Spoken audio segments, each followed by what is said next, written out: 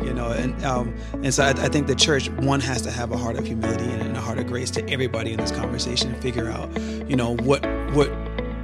what was he trying to say?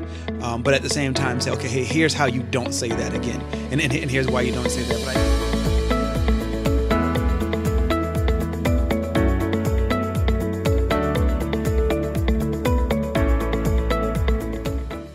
Well, hey, everyone, this is great to be with you today. Welcome to Season 1 of the podcast, Tribes to Tribe. We're a podcast for multi-ethnic church leadership. And I cannot wait to share with you some of the things we want to talk about today. But first, introductions. I'm sitting here with some of the greatest guys, Dwight Hudson, worship leader, mosaic leader here at Tribes Church, and Cam Green, our creative director. How you guys doing today? I'm good. Doing good. Doing good today. This is cool. This is cool. So now, just so that everybody listening can make sure that we're all straight, that Barry White voice that you hear, the silky smooth voice, silky smooth. That's Cam Green. Everybody, tell us just a little bit about yourself, Cam. I have been at Tribes for about a year. I'm 26. I almost forgot my age. 26 years old. I'm an entrepreneur, and I just love hanging out with these people here on the mic. All right, Dwight. I'm Dwight. I am 31 years old. Since we're doing ages, we won't. Pastor Don, you don't have to do that. I'm not doing mine. I am originally from Charleston, South Carolina. I moved to Grand Rapids about 8 years ago, and I've been I've been here at Tribes for almost 5 years. Yeah, a little over 5 years. That's me. And I have a beautiful fiance, Allison, soon to be Hudson. That's her name. Hey. All right. Well, great. Well, this is our very first podcast as a team, and we really felt like it was time for us to get our voice out in the nation, out in the world, because we've been doing multi-ethnic ministry for 6.5 years. We have learned so much in planting a church, not just about multi-ethnic ministry, but about church planting, about leadership, staffing, team configurations. I mean, Dwight, how many reiterations have we been through? I can't count, literally. Which is just church planting. Yep. But it seems right that right now, in the season in which we live in, that we do have a discussion, Cam, about multicultural ministry and even what's going on. So for the listener, by the way, I'm your host. I'm your podcast host, Pastor Dawn Scott Damon, lead pastor at Tribes Church. But, we've all been stirred by the recent events here and the death of George Floyd and the protests that followed, as if we weren't all stressed out enough because of COVID-19. Yep. We were like on our last nerve. Everybody was just ready to get out. Something was going to blow up. And then guess what? It did. Something did. Right. And but I didn't see it coming. I don't know about you guys, but man, with the death of George Floyd, the protests and the outrage and the anger of the nation, and rightly so, we might not all agree on this, that, or the other thing, but we had better agree on the injustice that we've just been a part of and seen. Right. But then churches are being told, you better speak up. You need to have a voice in this time. Our silence is not good. And so right on the edge of this, then we have Pastor Louis Giglio, who wants to get in the conversation, and he starts to have a conversation and then really said some things that were really, really awkward, and he's a wonderful man. But out of his desire to do something right, he really stepped into it. And then right on the edge of that, Pastor Chris Hodges, Church of the Highlands, he got into it too by liking someone who said something. It's a very volatile time. It's a very time of upheaval, and probably rightly so. So let's talk about it. What is the church's response to what's going on right now? Yeah. We have individual responses, but we have to have a corporate response. What do you think is happening, Dwight? Yeah, I think so. When churches that are kind of what's happening now with you got Louis Giglio, other leaders of other churches that are trying to do it, and I think that these are men of God who are after God's heart, who are following God's calling them to do. And I think, like in anything, if you're not trained or been versed or really immersed yourself in a culture, it's mistakes happen. And I think about what he said, and it's like, well, that was a pretty big mistake, and so I think the church, one, has to have a heart of humility and a heart of grace to everybody in this conversation and figure out, what was he trying to say, but at the same time say, okay, hey, here's how you don't say that again, and here's why you don't say that. But I think the reason why is because leaders right now are reacting to what's happening. They're reacting to George Floyd. They're reacting to the protests. But having this conversation requires years of being immersed and years of actually having conversations with people to figure out what it means to actually be a multicultural church and to really respond to it. And I think that when pastors just say things, they're doing it what they think is right, and it's just like, nah, you really have to you have to say what it really is. And I think the concept that he uses, white blessing, and I think that honestly is something that when you think about it, that's honestly, when we look at American history, everything, it's like America is this prosperous nation because of but no one talks about the what happened. And absolutely, it is a blessing to white people, but you don't call that a blessing. That's at the expense of somebody else's, that they were cursed. So black people, slavery, Native Americans, they were genocide, killed. So it's like really begin to look at that, and I think that really ties to that, like. And Julian talks about that American and church kind of combination, and really the merging. Yeah, they have to be separate. So I think that right now God's really exposing the heart, and not to shame, but He's exposing the heart so that we can really begin to grow and identify. Like, the Word of God is meant to expose and to shine light on areas that needs His grace, His wisdom, His love, and His mercy. So I think that's really what. That's my take on kind of what we're. Yeah, so you're saying so much here, and I just want to go back to something that you started to say. We should be getting in the conversation, not being silent, but at the same time, and I'm going to say we, maybe some white people who are listening, and I don't mean to be offensive, but this is maybe not a time for us to be trying to speak out unless we know what we're talking about. Yeah. But rather just take the position as a student. I want to learn. I want to know more about it. And I think for some leaders, they're so used to leading that they think they have to be a front voice in this too, right? Yep. But this is where you really start to recognize those that have been immersed in the culture and know what they're talking about versus those that are just kind of stepping into it. Because, Cam, it seems like the right thing to do, right? Yeah. And I mean... So there's two sides to that, because on one hand, white people should want to take a minute and just be quiet and learn, but on the other side, us as African Americans, you get tired sometimes of having to constantly teach and constantly be that voice. So it's you have those white leaders or those Caucasian leaders.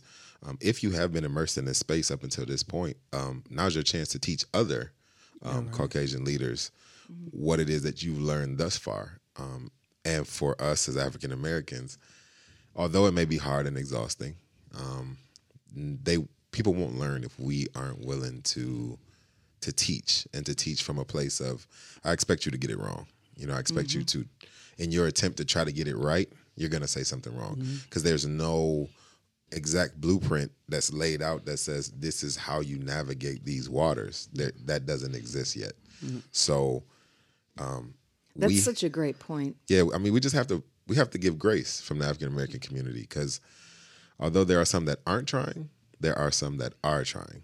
I don't agree with what he said as far as white blessing. That probably is the most. That's the worst. He doesn't even probably agree. I hope he doesn't agree with what he said. That's a terrible thing. So I mean, he was attempting. That was probably the worst way you could attempt to say something on the issue. And you know what? The difficult thing about that is that now, and he got so burned by media, and here we are even talking about it. We bless him in Jesus' name, but he's probably so afraid to ever put his toe in the water again now because he got blasted. What's the best response for someone like that? What do they do now? I think that's where the humility part comes in. It's just like it's humility on, like Cam said, on both sides. It's him as a leader he has to say, okay, hey, I made a mistake and apologize, and realize that there are some people who are going to forgive him, and there are other people that are going to hold it against him for the rest of his life. And those people are just they're just trying to find another thing to be mad at. That's my personal Dwight opinion. Is I think that when we dive into this reconciliation conversation, we really have to be gracious. Like it has to be full of grace if we really care about reconciliation. If we care about just blasting another person that got it wrong, then sure, yeah, you can sit there and harp on them all day. But it's a matter of, okay, hey, Louis, talk to your people and really say, okay, hey, here are the steps that I'm going to be doing now to educate myself. Here are some books that I'm reading, and actually begin to reach out. I think his church is in Atlanta. Like that's like the blackest city in like America. Black. Yeah, and so I think and he has a very diverse church. Yeah, and so it's a matter of really bringing in those leaders into his staff meetings, into his congregation, and figuring out what's going on, because that's really, really, really important. The voices at the table. You have yourself and two African American men here talking about what's going on, and even our perspectives are different. Yeah. But at least you're bringing us to the table. And I think in that interview he had Lecrae there, and Lecrae was there. But I even heard he got blasted. He got blasted, but Lecrae's response was just like, I didn't know what to say in that moment, because I was in shock. Yeah, it's just like what did you mean? So Lecrae has been an advocate, and absolutely. Like Dwight said, you're going to have those people who want to blast you no matter what. And I'm just being honest. I've been both. I've been one that just give me a reason to say something to you or to talk about you, or because I don't want to make you mad. But I had to take a step back, and that's when kingdom and Holy Spirit has to lead you if you're really on this kingdom walk. Because Lecrae, people take one minuscule thing from your life and they magnify it, and that becomes who you are. And Lecrae isn't that person. I mean, let's all be real. Those of us that know him, follow him on social media, listen to his music, he's black. I mean, blackity black. Yes. Like, he is all for African American plight and African American issues and things like that. But all of a sudden, he's not, because he didn't say anything. Well, and I think it was a moment, like he said of himself, I really didn't know what to say. I was sitting there speechless, and he said I was not all right with it, not at all. Right. But he also extended some grace in that moment, because that could have blown up. As it is, it did. Just by the way, a little levity here.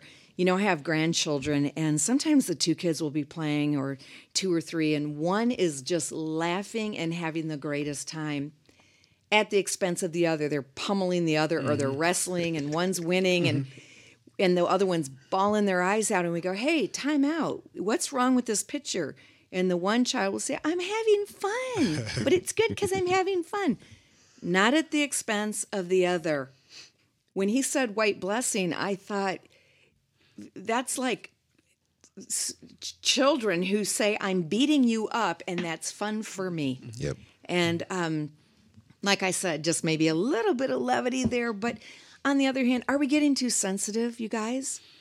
Is our world getting to the place where we can't even like something, which is what Chris Hodges did. He liked someone's post. Mm-hmm. Sometimes we don't even pay attention, and maybe that's an excuse. Maybe we need to pay attention. What do you guys think? Is our world getting too sensitive? Yes, the world has been. Here's where you guys will hear the difference in me and Dwight's viewpoint. Okay. All right. For me, the world has been hypersensitive, right? So if I don't like something, I don't like it. And if I say I don't like it, that doesn't mean I don't like you. But all of a sudden, I don't like you. Yes. And for me, it's like, whatever. Okay, I didn't like it, but now since you think I don't like you either. And so what? So for me, I didn't grow up that way. So all this sensitivity, I don't even know how to maneuver that way yet. And everything is so hypersensitive. Mm-hmm. Like, as Christians, you can hate the sin and not hate the sinner. But now all of a sudden, you can't stand on biblical principles because you all of a sudden hate this person. And it's like, okay, get out your feelings. Like, let's just call a spade a spade. You're in your feelings. I never said I didn't like you. I just don't support that lifestyle, or I don't support those choices. So for me, everybody get out your feelings. Like, quit acting so soft Everything doesn't require a media blast or, oh, let me retract that statement. People like me, I said what I said, and you can't check me about it. And I don't know what social media has to do with it, but it just seems like we got to take pictures of every thumb that we break and every toe that we skin and all of our wounds, every surgery we have. We're blasting everything. Yeah. You said you and Dwight see it differently. Dwight, how do you see it? I agree. I agree that there's a level of, but I won't use the word sensitivity. Okay. I think that it's that. It's information overload. So what's happening is I think, and especially in this conversation of race, somebody reads a book and they're like, okay, I read this book and now I know this. And there's this concept I call of assumed knowledge. So I assume that because I read this book, every person knows this. So if I read a book and it says, let's say I'm going to do something random. It says red is now a bad color, and red is a bad color because red represents blood represents death. You should never wear red. And I read a book that said that. So my assumption now is that because I know this information, I take pride in that information. And my assumption is that now Cam knows that, now Pastor Don knows that. So everybody knows that's a bad thing. So when you wear red, it's like, how dare you not know? So I think honestly, now it's you not do know I'm wearing red today. So that which? I think that now you need to go. There's a book I have for you that you need to go read. Thank you so much. There's a book.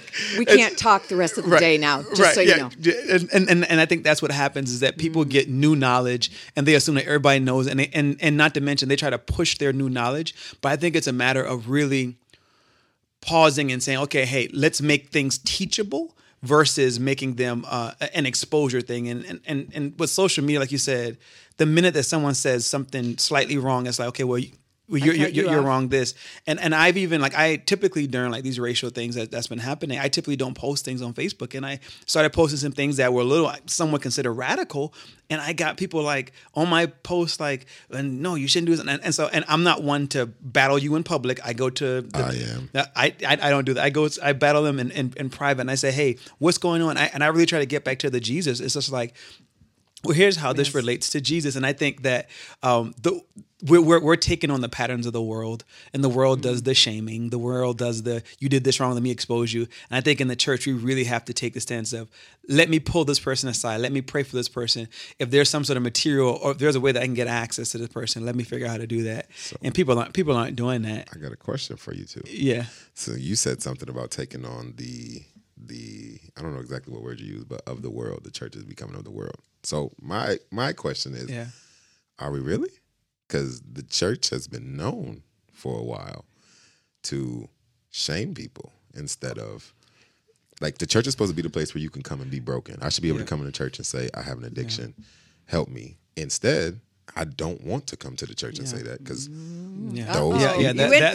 that's a whole nother thing that. I'm just asking a question. And that's the problem is that I think, and even when you look on the context of race, the church is supposed to be the place where people can have these conversations and not be upset. It's okay to disagree about something, but then really get to the heart of why, because there's a story behind a person's perspective. And I think that the church has I'll use the word the church loosely, but I think the church has been very much a place where you come and you believe what we believe, and then you sit down and figure out where you fit into our narrative. And I think that we're using that same. I think social media kind of has done that. So it's like, hey, my religion is the color red is of the devil, and it's just now you got to come in, you got to sit and do it, and it's just keeps going back to that color. Yeah. Well, too, when the church went through the Reformation, and then we began to become so legalistic. Yeah. And we couldn't do this, and we couldn't do this, and the Puritans and all of the things that happened in church got mixed up. Instead of being a hospital for the sick, a place where someone could come and hear the message of Jesus Christ, we became a place where you had to get cleaned up. You had to put on your best clothes. And when we put on our best clothes, we put on our best mask. Yeah. And we started to act like we had it all together.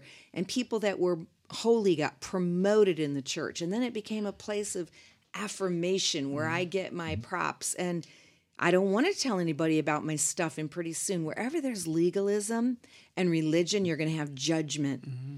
Judgment and shame now living in the church, and secret sins instead not being a safe place where you can talk about it, a city of grace, a city of love, where you can come and say, I'm hurting, this is what I'm going through. I think the church is starting to get back there. Thank God. Yeah. I know when we planted Tribes Church, part of our heart truly was we want to be a city of grace. We want to be a place of restoration and redemption, that every part of your story that's been lost to shame, lost to abuse, that God can redeem that. And I myself, I went through a divorce many years ago, but there was no room for me in the church, the religious setting. But I found out, the real church of Jesus Christ, there was all kinds of room at the table. Yeah. So how do you guys think that we do at Tribes Church? What's been something that we've done well in this arena of having these conversations? Because I'm just going to go back to something you said, Dwight. Pastors, they know that they need to say something, or church leaders know they need to say something, so we're jumping into this conversation. Mm-hmm. But if they don't have the history or the immersion of this conversation, they're going to trip up and probably say the wrong thing. They're absolutely going to, because they don't even know what they don't know. Mm-hmm. And if you have a multicultural church, but you still make mistakes talking about this, it means that I've heard some of you guys say, you want my music, you want my color, you want my presence, you want my talent, but you don't want a relationship with me. You don't want to know me. How do we do in terms of authenticity, or can the church do a better job in that relationship? I know I said a bunch there, but. I think, so Tribes does a good job to me at understanding that Tribes doesn't know everything that is needed to know about this type of topic or situation. So what I mean by that is nobody here is acting like they have the answers, but the church is bold enough to stand up and say, that was wrong. There is injustices that are going on. This is really an issue that we deal with, and we're willing to sit and learn from even those of us that are on staff that are in that community, that are in that plight, that are in that situation. We're willing to learn and hear your heart and figure out what we can do to impact that community a little better. So I think that Tribes does a phenomenal job at knowing that it doesn't know everything. Mm-hmm. Because, we have those churches that you want our gift. You want our sound. You want our talents. There are pastors today that have built their church or their brand on a gospel sound. That comes from the African American community. Mm-hmm. But when it comes to situations like this, you quiet as a church mouse. I mean, you don't really want us. Mm-hmm. You want what you can get from us. You want what you can use to build your vision or your plan. That's what you want from us. You don't really want to deal with what comes with being Black.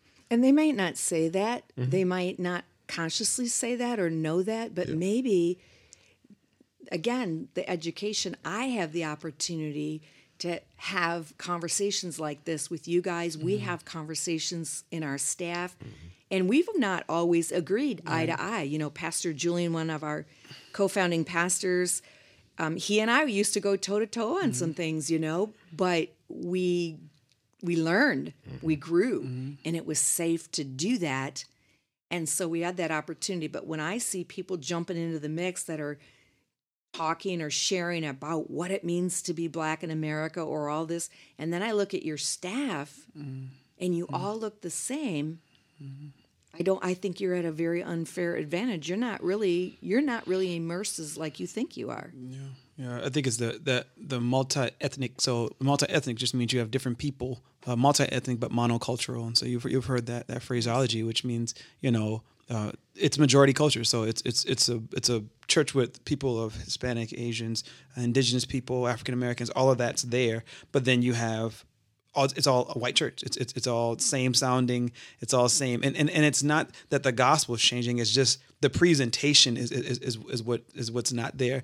And I think one of the things that sometimes people forget about is that, especially in African American church, while we love God and we love the Word of God, the presentation and there's an emotional part of it that really resonates, not just with our hearts, but it's just like to me, I feel like it's like we call it our like the African ancestors, like they're like dancing and foot stumping and clapping and singing and the automatic harmonies from the congregation. Like that's just something that's built into the culture, because that's how I grew up.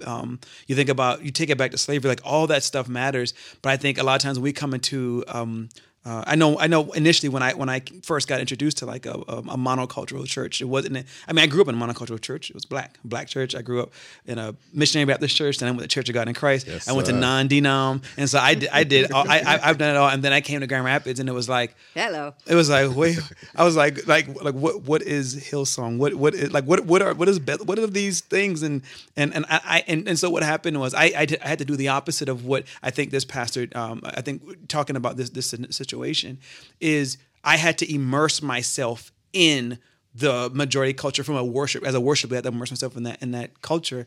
And I think that some leaders don't want to take the time and energy to do that because they have so many other things that's going on. So I spent time like literally only listening to CCM music so I can understand the flow and how things worked. And that's what got me versed. Now I still have my gospel side, but just in the culture that I was in, was just like, okay, hey, here's what's needed. Now I'm slowly beginning trying to merge those worlds, which is what we try to do here at Tribes. Mm-hmm. And I think that to your original question is, what's Tribes doing well? I think we do a good job at exposing people. I think some people literally have no idea that some of this stuff exists. So they're just like, the idea of racism doesn't exist. The idea of, black people love coming to my church. It's like, sure, they do, but there are some reservations that they have. And I think that being like when with Julian kind of talking about some of the things, having these conversations really does expose people to like, I know Dwight, I love Dwight, I never knew Dwight felt that way. It's like, okay, so now I'm actually beginning. I think we do a good job of exposing. Definitely, there's more like a lot of deeper conversations and education,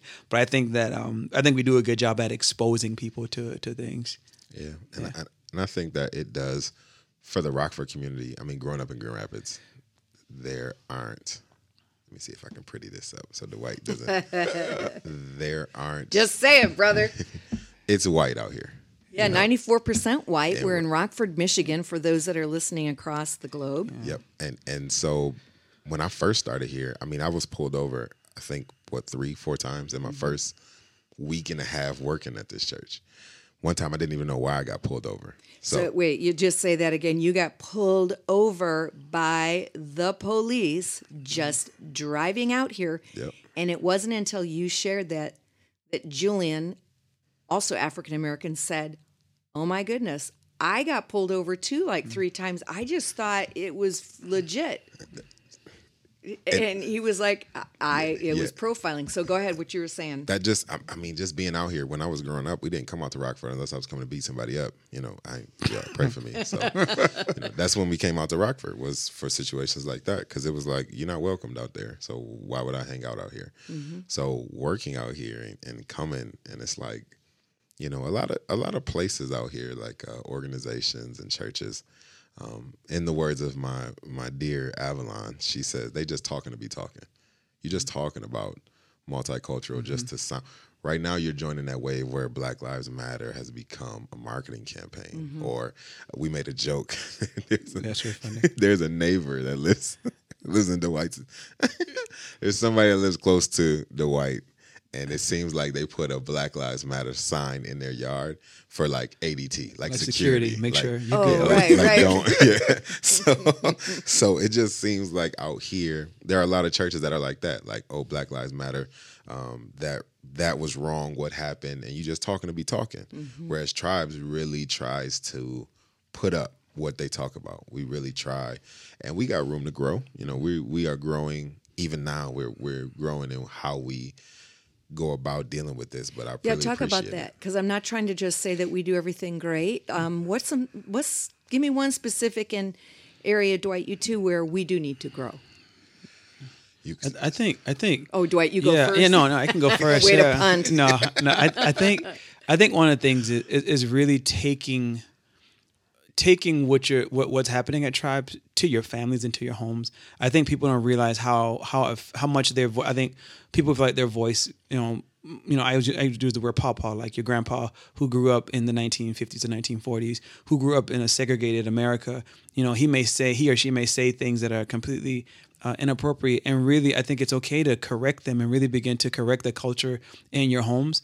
And I think that, like, I had an incident here. It's been a while ago where I was, I think I might have told you a story, but I was auditioning to trying to audition to have somebody here at Tribes. No name, something like that. But it was just a matter of, I got called a derogatory word, and it's just like, wait, and they, of course, they didn't mean it intentionally, but it was like a joke, not with me, but like a call, and they said something derogatory, and it's just like, oh my God, I didn't know it was you, blah, blah, blah, blah.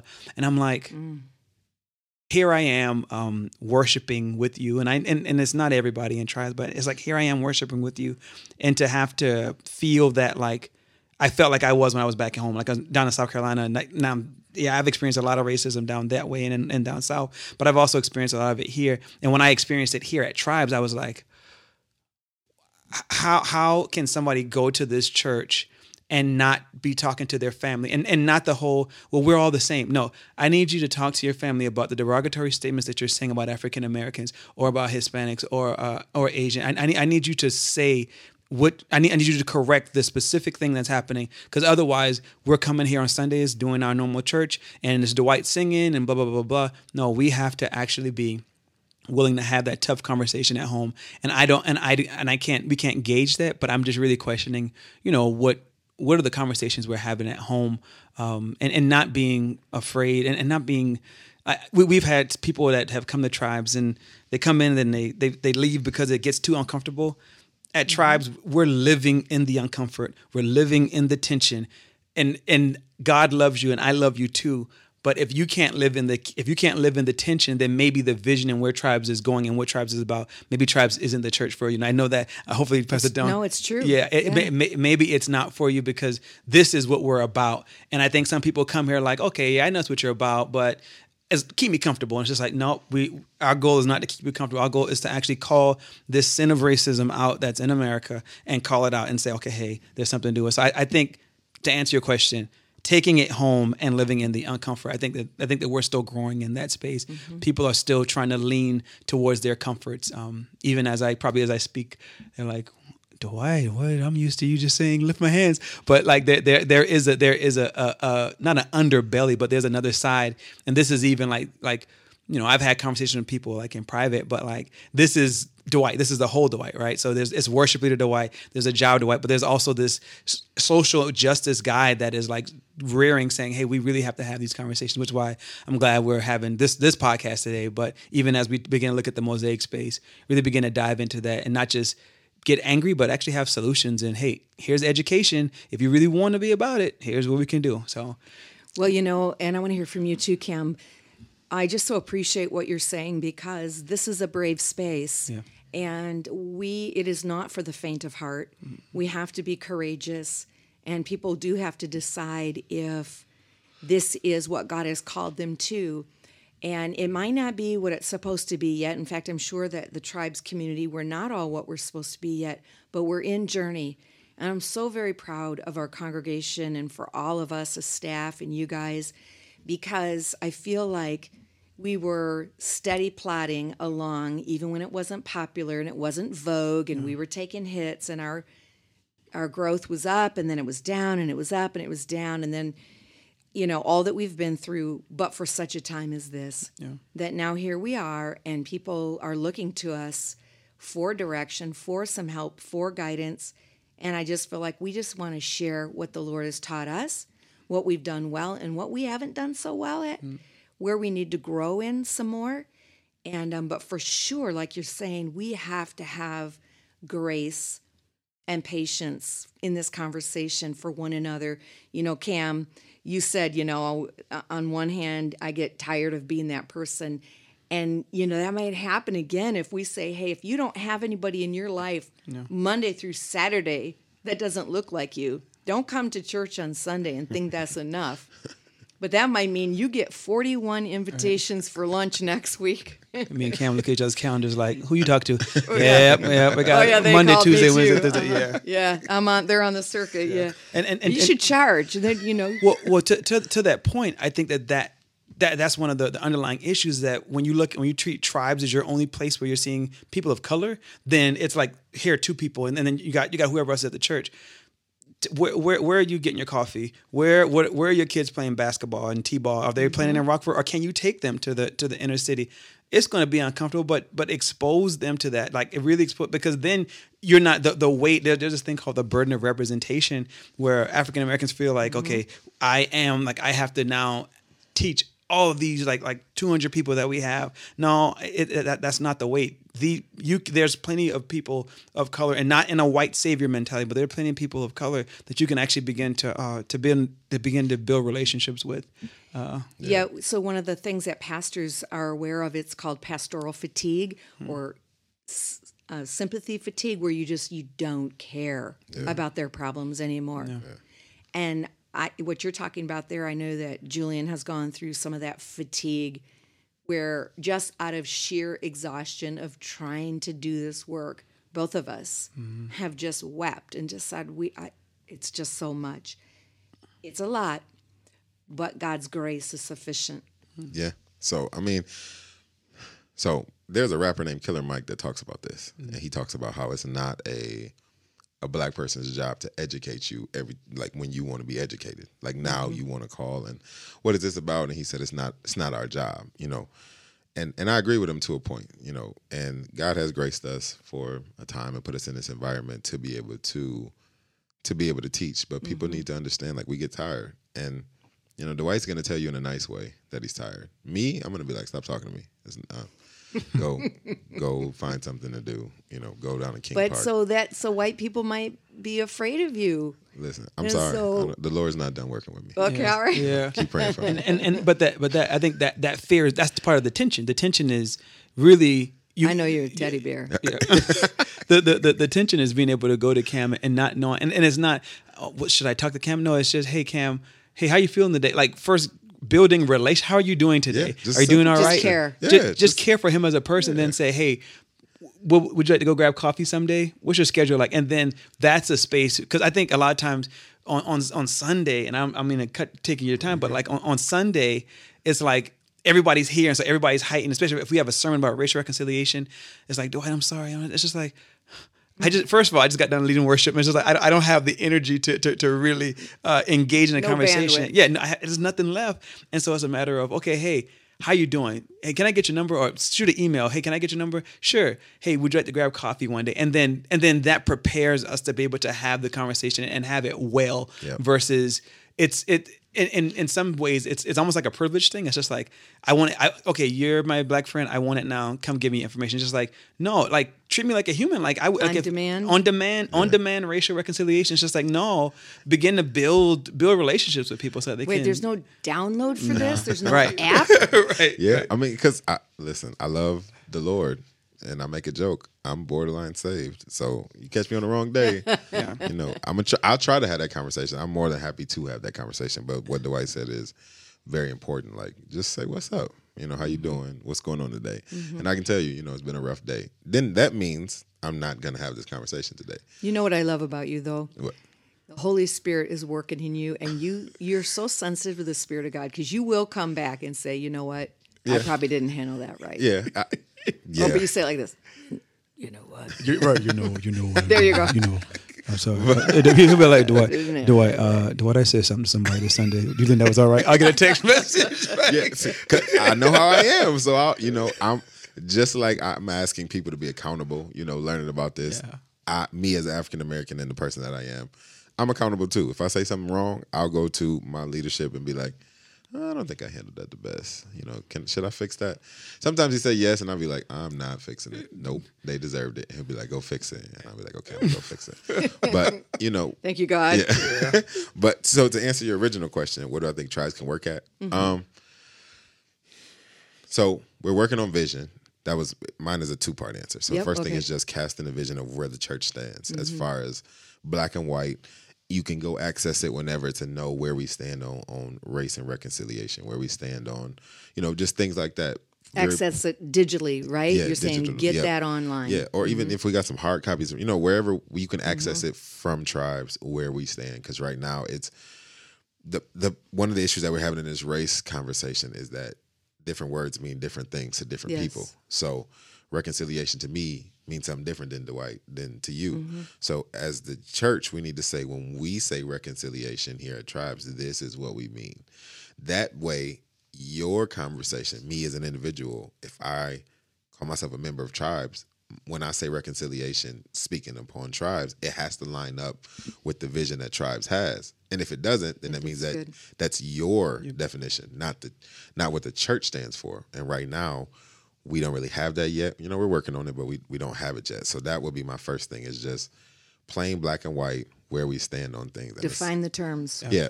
Because I'm a consequence person, and I've told Dwight this a couple of times. I grew up where if you said something, there was a consequence. My mom has a famous saying that says, for every decision that you make, you either reap a benefit or you suffer a consequence.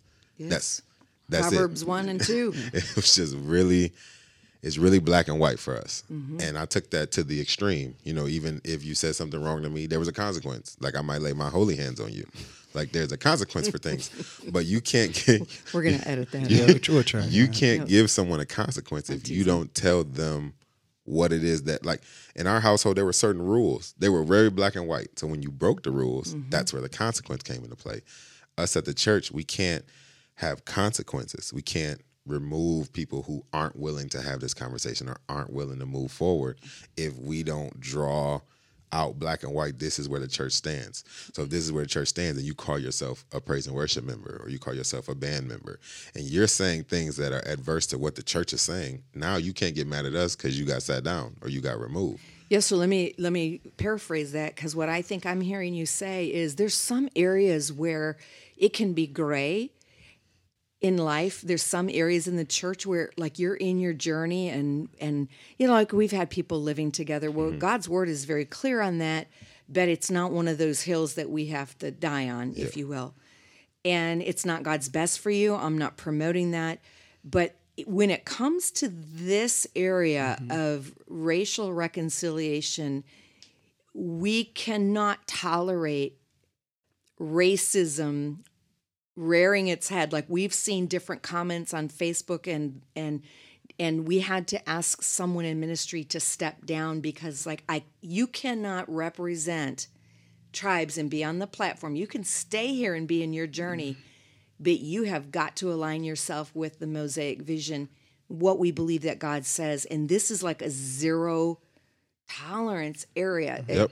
That's what you're saying? Yeah. But it's not fair if they don't know what that is. Correct. So you can hold people accountable to something that you can, you write the vision and make it plain. That's in the book. Yeah. So once it's plain, you got two options: follow it or don't. If you don't, there's back to those consequences. Yeah. So that's my number one. And then my second thing would be I wouldn't say Tribes, but members at Tribes have an issue with being honest about where you are and what you said was not okay. We've had our own issues here. We had a member tell us about, I want to play like you people. So first, I want to be very clear. Daraj, is the camera on me? I want to be very clear that you people is never okay. Like, in no way, shape, or form. You can't come up to two African-American men and say, after we got done doing the worship set, and say, I would love to play music like you people. Never, ever is that okay. Tell about the reframe that you had, though. You said- So I'm with my cousin. My cousin plays drums, and the gentleman came up and said, I want to play music like you people. Now, if you haven't figured out by now, I have a bit of a temper or a reaction to certain things. So I was like, what? I got mad, and my cousin he puts his hand on my shoulder, he goes, I think he means musicians. And I was like, you okay, people, you musicians. I guess that's a safe way to go about it. So yeah, just being honest. If you are or you have said something that's racist, you said it. Own it. It doesn't mean I hate you. I'm probably going to look at you like you lost your mind, but own that. Don't go away and act like, well, I didn't say anything wrong or I didn't mean it. Huh? And identify that. So someone may say, well, like, someone may look at you and say, I can say you people all the time. I don't mean it to be racist. It's a matter of, hey, hearing them, like, and that's where it comes in the communication piece, where we have to write down, hey, when you begin to talk with somebody, did that offend you? And that's kind of goes to the original question about sensitivity. It's a matter of, okay, having it written down and being able to have, like, conversations like you just said, like, hey, saying you peoples, and that's a bit racist. now people are just like, okay, I will be aware of that now. And so that's why I talk about the exposure piece. Like we're exposing people to like, I never thought about it that way. Raising the awareness, the racial consciousness. Yep. Is Did you part just of call me sensitive? I just feel like you just called me sensitive. Well, no, I didn't call you sensitive. Because I had the issue with you people. I think, okay. I think you're sensitive. Okay. Well, no, You're a big teddy bear. You don't want people to know that. Yeah. But, this has been a great conversation, you guys, and we're going to continue to have more. In fact, Dwight, we're going to be launching another podcast where you're going to be the host coming up, and we're going to get into some of these areas. And we can't be sensitive. Right. Well, we can be sensitive and tender, but we can't have an offendable spirit, easily offended. Yep. That's not what God would have. And, on the other hand, on the side of white folks too, a classic comeback. When we hear the word racist, we react to that because we don't have the term defined. We don't know. So we'll give you the litany of all the black people we know. I'm not racist. Mm-hmm. Some of my best friends are black. The lady that does my hair is black. And my cousin's son's daughter is married to a black person. Right.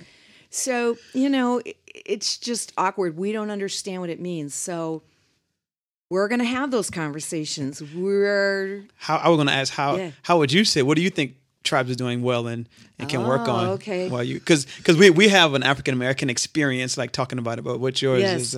So being the pastor of the church, it's always crazy to me that after we'll do one of these messages about racial reconciliation or a conversation, there will always be at least two responses. One is, we didn't do enough, and the other one will be, you did too much. It's classic, and it happens every time. And so what I've learned is that we're going to continue to have the conversations. For white people, it is an extremely brave space and very... Well, there is a term that we'll define at a later time, this fragileness, if you will. It's called white fragility, and that's maybe not a term we like, but you talk about sensitive, just the ability for white people to hear some of this. There's a lot of cognitive dissonance because they've not lived or swim, if you will, in these waters. Like, that's part of not having to worry about something. I'm not aware of it. So... And then I know that if I'm not somewhat brave and even right on the edge to offending white people, if I don't do that, then my brown and black brothers and sisters feel that I'm not all in, that I'm not genuine, that I'm not authentic. And I am all the way through. But as a leader, I have to follow the Holy Spirit the best of my ability. And like I said, I might not do this right, you guys, but I'm doing it. Mm-hmm. So what we do well is we keep stepping in it, doing it, mopping up a few messes, and we get out there and we do it again. Messages, conversations, messaging, posters, videos. You will not see a brochure. You will not see something we put out that does not have cultural competence to it. Mm-hmm. I think we're doing that well. You invited to the cookouts, Pastor Dawn. I'm in. Invited to the cookout is an African American colloquialism, meaning that we are okay with a certain person. Yeah, she's invited. Yes, invited that's to the cookouts. good. Some of y'all can be invited to the cookouts. Come on now. Yeah. And then the thing that I think that we're not doing well enough, and one of you touched on it already, but I don't think we're doing. We need to do better at the Monday through Saturday. We need to do better at, if we're dominant culture, we need to do better at going and putting ourselves in a place where we're the minority. We need to visit Black-owned businesses. We need to go to maybe another church and sit there and experience it. Go to camp meeting or revival or whatever's happening now. Or, listen to Black radio. Watch a movie where every actor is Black or we need to cross the street and do a better job. That's what I would say. Cool. If any of you want to go to an African American church, there are a few in the city of Grand Rapids that you can visit. New Hope Baptist Church, Lighthouse Full Life Center, Kingdom Life. Yep, Kingdom Life. Renaissance. If you want to get out and do what Pastor Dawn is talking about, there are some phenomenal churches in the area that you can go visit. Well said. All right, you guys. Well, this has been great. I've enjoyed the time with you, and we'll do it again. Yep. Right? Yep. Parting word? Dwight. Dang, she said me. One parting word. Guys, keep everything we said today, we might not have said it right. You're not going to say it right. This is a journey, not a destination. So really just really relax and let's dive into it together as a family. I think that should bring some hope. I said what I said. So if you got an issue with it, I'm just playing. No. Yeah, like Dwight said, just keep trying. Keep shooting. Keep shooting a shot. Keep attempting to do it. And if you're wrong, somebody will correct you. Be willing to take correction. But keep doing it. Keep trying. We need the effort. So yeah, that would be my last. Great. And I would say, keep that teachable spirit. Don't get offended. It's the bait of Satan. If you've not read that book by John Bevere, get it. Be prepared for it. Be ready for it. Get in the conversation. Enter the brave space. Be willing. And we're going to do this thing. I'm confident, and I have a dream. This has been Tribes to Tribe. I'm your host, Dawn Scott Damon, and we're saying peace. Peace out. Episode 1.